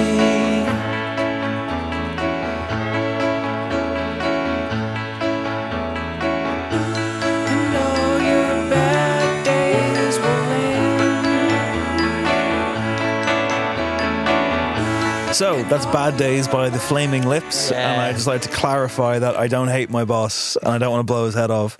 I actually quite like my boss. But here's the thing. It's Flaming Lips, it's Bad Days. I saw a film in the cinema in 1995, a summer blockbuster, and this is in it. Can you name it? It had a hell of a soundtrack that we talk about to this day. You mean the year again, sorry? 1995, the summer of 95. This was the biggest fucking movie that year. Like, I mean, the anticipation was huge. 1995? So I'm like 11 or 10 and I'm watching this movie. This plays over a sequence in which a character essentially kind of discovers their true villainous self. Is this in a Batman? This is in Batman Forever. This is in Batman Forever as Jim Carrey becomes the Riddler. Is it? Yes. That's incredible. I know, because he hates his boss. Yeah. And he's there in his like thing, and he's like fucking, you know, he's got his like Riddler thing, and like this is playing while he's like in his workshop or whatever. So yeah, I was like, and like this song also, like, you know, the clip we played there, like, you know, it does actually kind of kick in and take off. It becomes really fucking like out of control. Yeah. It's from the 7th Flaming Lips album at the time. How many albums? I think they had like 16 studio albums at this point. That's fascinating because, yeah, and I think they'd had a hit in about 91 with She Don't Use Jelly, but like they didn't become like the Flaming Lips, like the critically acclaimed, commercially successful band that I guess they are now, till the Soft Bulletin, which was 99. So this is in that then, weird like, hinterland Yoshimi of them. versus the Pink Robots, which was 2001 maybe, yeah. So yeah, this is mixed in with, like, obviously you got U2 are on the soundtrack, the Seal song. Don't just say the Seal song. Kiss from a Rose. Which, by the way, was in like, I think it was the second song into the credits. They should have utilised that song far better. Very, very weird. But it had the video, I suppose. Yeah. But the album, like the Batman Forever soundtrack, which, you know, only 5 of the songs from the soundtrack actually featured in the movie, including this one. But also on the soundtrack that was sold, you had Brandy, The Offspring, Method Man, Nick Cave, Michael Hutchence, PJ Harvey, and Massive Attack. Jeepers. Who put that together? I don't know, but fair play to them. So this is from the 7th album of the Flaming Lips called Clouds Taste Metallic. Do you know where that title comes from? Wayne Coyne being on LSD. You would think so, but apparently former Tool bass player Paul D'Amour told a story to Wayne Coyne about flying through a cloud in a roofless airplane, and the pilot said, you know, it's weird, clouds taste metallic. That was my second guess. So there you go. Yeah, I like the song. It's like rough and ready, and it kicks off into a big kind of crescendo, which I quite enjoy, and I just couldn't believe it. I was like, wait a minute, I was like, where do I know this from? And then I like retraced my steps and was like, holy fuck. So when I'm like 10, I'm listening to the Flaming Lips, not even realising it. Incredible. And I don't hate my boss. He's actually a nice guy. Yeah. Just a bit of fun, as our top 5s always are. Speaking of a bit of fun, this isn't The Clash. It's always better on holiday. So much better on holiday. That's why we only work when we need the money. It's always better on holiday. So much better on holiday. That's why we only work when we need the money. Bring us down against it. Come on, kick me against it. Franz Ferdinand, Jacqueline from their debut album, Franz Ferdinand, the opening track, and what a storming opening. This was one of those clips, you know, we often talk about struggling to find the perfect moment and sometimes wanting to combine bits of songs to get a flavour of all of them. I really wanted to find a way to fit in that incredible, wistful acoustic opening where Alex Caprano sets the scene of this old kind of washed up dude, Ivor, lusting after a 17-year-old girl, working a kind of temp job in an office, and then it switches to her perspective quite incredibly. Apparently based on Ivor Cutler, the poet and musician, who's like an older guy that the band were kind of fans of, and one of their friends was the aforementioned Jacqueline, and she recounted this story of like working with him and getting on great with him, and him kind of like basically saying, is there any chance we could kind of hook up? And she's like, why would I want to hook up with you? You're like 70. Jesus. And Alex Caprano's had this thing of just like, I can't imagine how devastating that moment was for him, even though like it's kind of completely a ridiculous scenario. And there's some great lyrics there about just like looking at someone and seeing their expression and then seeing your true self looking back and still thinking you're a young kind of man. But it all ties into this thing of like, he's kind of working her too hard anyway. He's like sucking the life out of her. He's spent his whole life working, and it's this cycle kind of abuse that capitalism is on all of us. We're all gaslit into living these ridiculous lives, and I just love that simple principle of like, it's always better on holidays, that's why we only work when we need the money. Like, it's kind of very punk, but in a very like throwaway fun way. It's just a mantra that kind of works. And Franz Ferdinand were a great band that had lots of those kind of like, they clearly thought a lot and were quite philosophical heads, and they had a great kind of ethos as a band, but on top of that they had like great party songs. Yeah. Their arrival was, they kind of changed, like they arrived a couple of years into that, like, you know, guitars are back thing, and yet they somehow found a way to do something different, and they were just always a bit more intelligent, you know, a bit more kind of dashing, and just I don't know, the kind of band we deserved at that time to be big. And they were big. And then it kind of, the second album, they followed it up mad quickly. It did well. And then they took 5 years to do their third, and it was kind of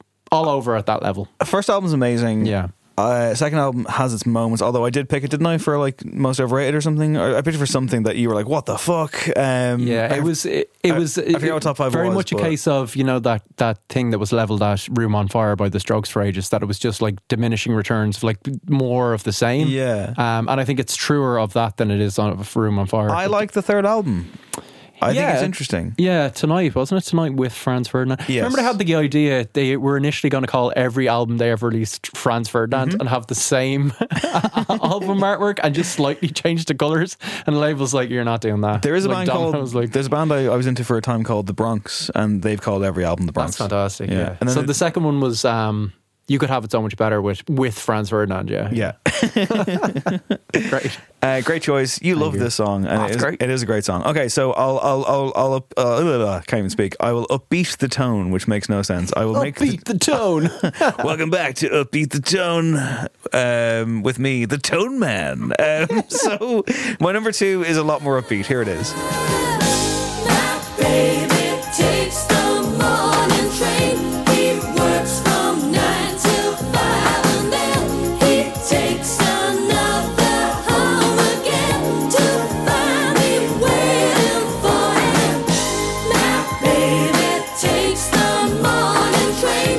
He works from 9 till 5, and then he takes another home again to find me. All right. It's Sheena Easton and it's 9 to 5, also known as Morning Train, when it was released in Canada and America to avoid confusion with Dolly Parton's 9 to 5. This is a hell of a song. I think it was written by Florrie Palmer, possibly? Yes, Florrie Palmer wrote this. Sheena Easton. What's happening? We are experiencing technical difficulties. Please stand by.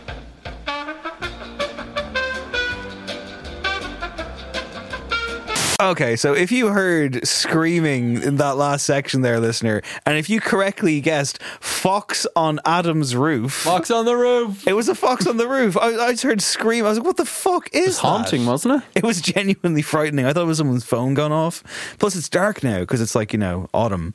We're approaching Halloween, things are getting a little strange. Spook month is coming, man. I've got my list of 31 horrors to try and watch in 31 days.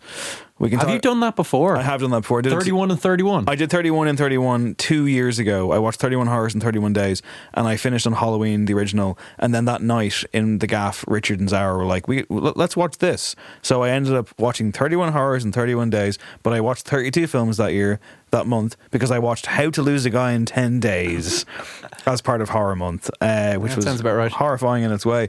And then I tried to do it again last year, but I only got halfway through it. So I've got a list. We'll see. We can talk about it in the next episode. Let's keep going. It's Sheena Easton, 9 to 5 Morning Train, that you heard there before the Fox incident. And it's a hell of a song, really. British singer, written by Florrie Palmer. This was her second ever single, I think. It was released in the UK in 1980, then in America and Canada in 81. Bit of a hit.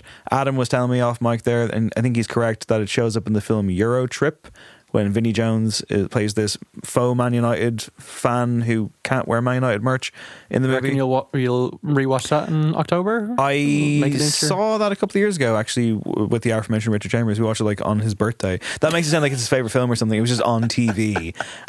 It's not a great film, but I'm imagining him and you in party hats just watching Euro Trip. I go to the cinema and I shout Euro Trip until they put it on.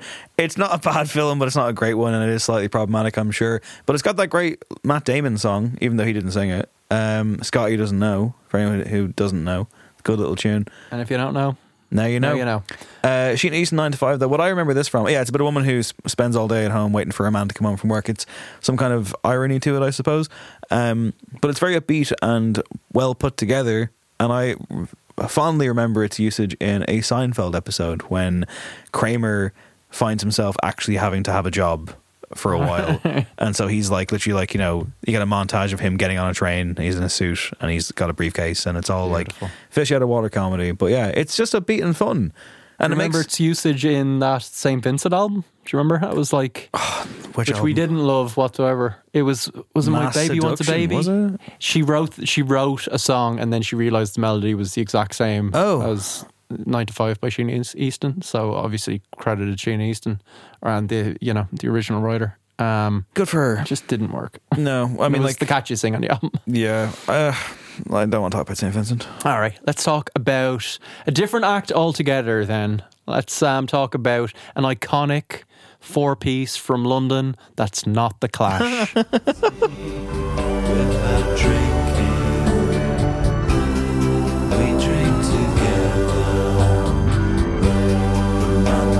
Saturday.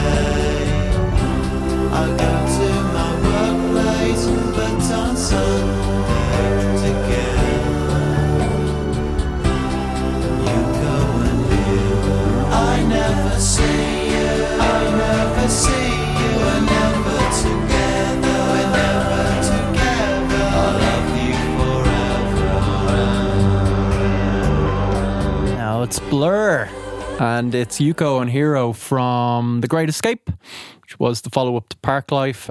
It's the closing track and probably the best song on that album. There's some really good stuff on The Great Escape, and there's some not so good stuff as they turned into a bit of a caricature of the Parklife band, I think. Still very tuneful and very good because it's Blur, but they needed a refresh pretty quickly after that. So yeah, they started listening to Pavement, and all was right in the world. Opened the next album with like Beetlebum, and it was great. But yeah, this kind of closed that era of Britpop really, and it's one of, I think, Damon Albarn's great character studies. It's telling to me that he's writing about these two fictional characters in Japan who are living that kind of, you know, quite cliched life we hear about, where it's everything is kind of revolving around the company you work for. And for decades, this was the system whereby they gave you everything you needed. There was a huge amount of security, but you worked extremely long hours and you were kind of institutionalized in a way. I know a lot of that culture kind of still exists, but around about this time, I think it was the time of like the last decade when some of these companies started failing and the Japanese economy was hitting the skids, and suddenly these people that were utterly devoted to their corporation, almost like it was a religion, found themselves unemployed. So an interesting time in Japan, and I think he writes about it in a way that's very relatable. It doesn't feel like tourism, really, cultural tourism to me.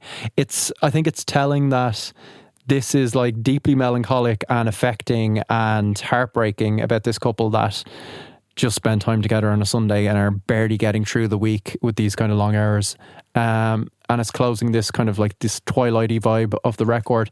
And at the other end of the album, they open with very, very British character studies and Charmless Man and songs like that, where you're just like, he's kind of phoning this in. He's got no empathy for these Ray Davies style characters that he's writing about, but he does for Yuko and Hero, and I think it's one of his most kind of quietly devastating songs, and he's a man that does quiet devastation really, really well. So I mean, I was trying to veer away from devastation, you know? I'm always veering into devastation. Careening into it, rather. Yeah. Because, like, that's my void. I mean, like, my number one, right? I mean, like, I guess it's not, I don't know if it's devastating, but it's definitely, I think it is melancholic. It's couched in beautiful harmony, and I felt that this was the right choice. And I learned something new about it this week. So here's my number one, Songs About Work. Let's go.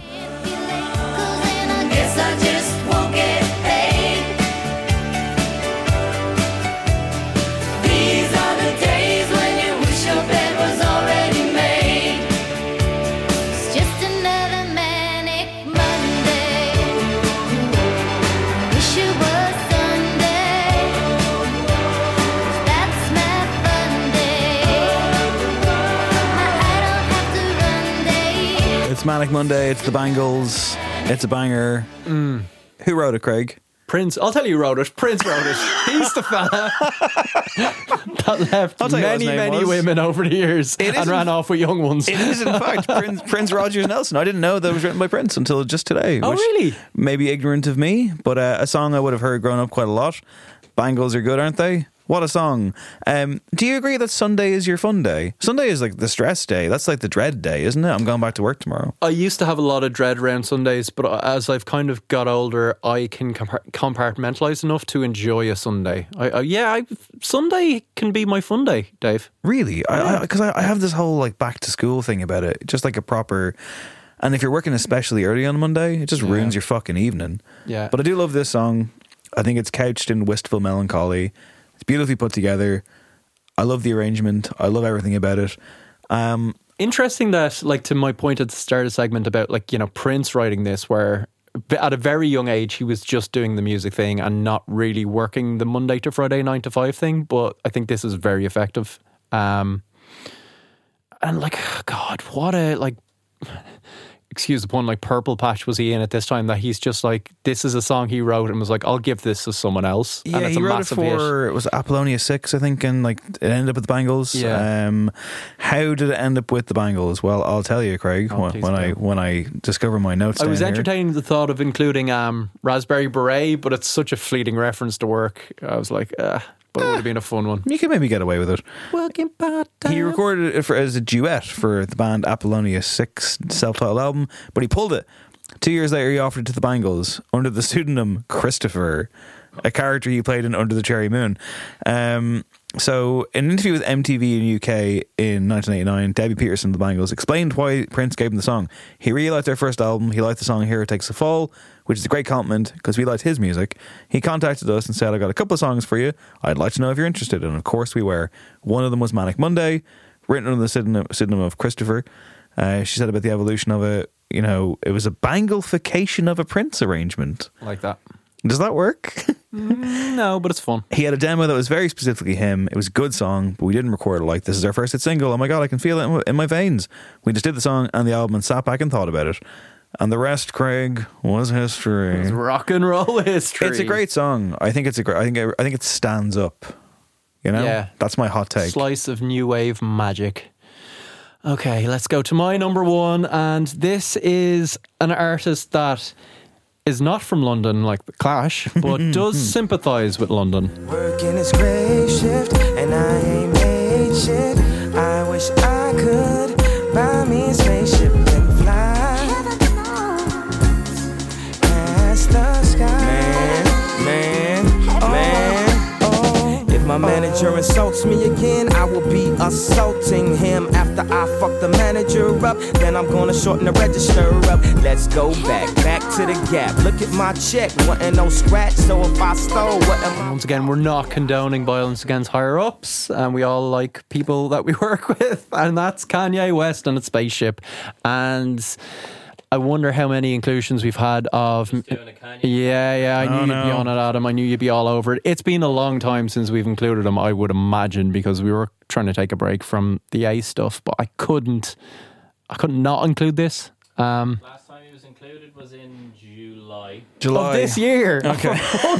That's a few months ago. Was it me? No, it was Dave. It was me, of course, yeah. What was your pick? It was Katy Perry featuring Kanye West. Oh, yeah. Okay. That's what was that top let you five? off with that. Science fiction songs. Science fiction songs. E.T. by Katy Perry featuring Kanye West. Yeah, that's fair. So this is, to me, I think, top 5 Kanye, possibly. It's taken from his debut, The College Dropout. It's him self-mythologizing, I suppose, at this point in his career, where he's talking about working in the Gap. You've got the kind of bear costume comes into play at this point.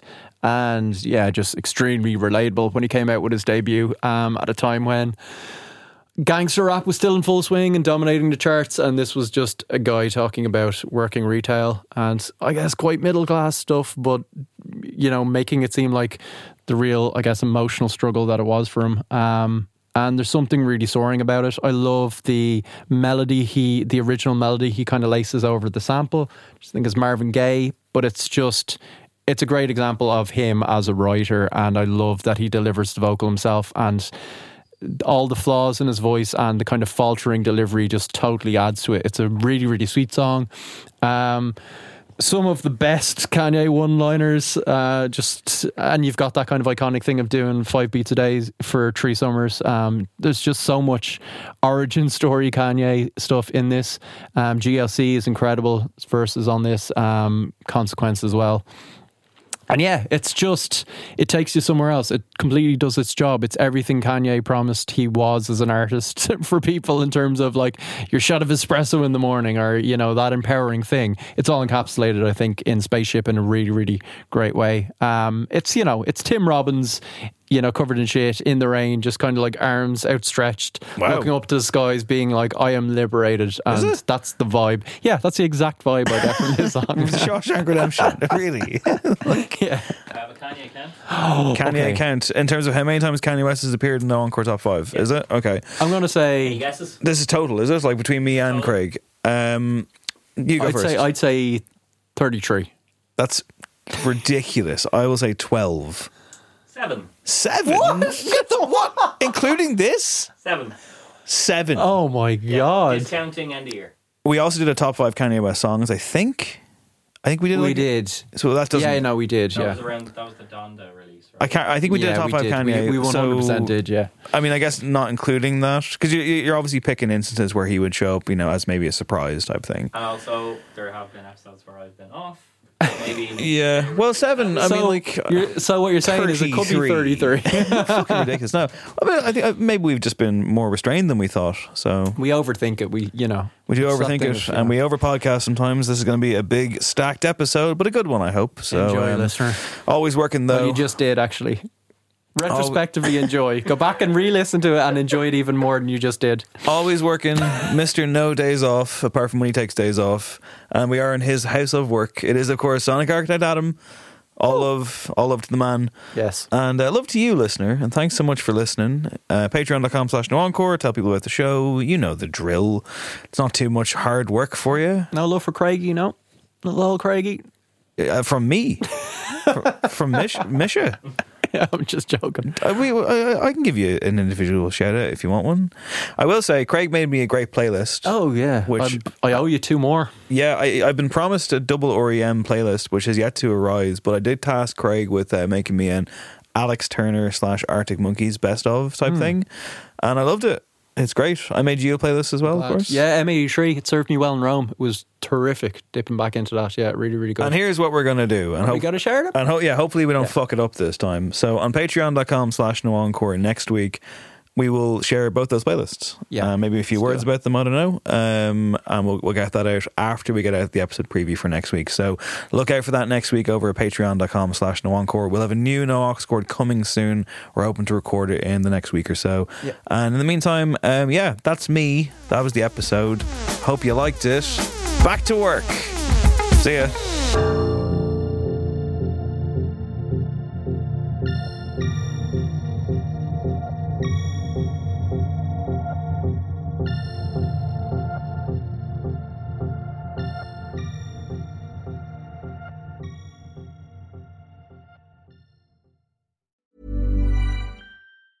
Even when we're on a budget, we still deserve nice things. Quince is a place to scoop up stunning high-end goods for 50 to 80% less than similar brands. They have buttery soft cashmere sweaters starting at $50, luxurious Italian leather bags, and so much more. Plus, Quince only works with factories that use safe, ethical, and responsible manufacturing. Get the high-end goods you'll love without the high price tag with Quince.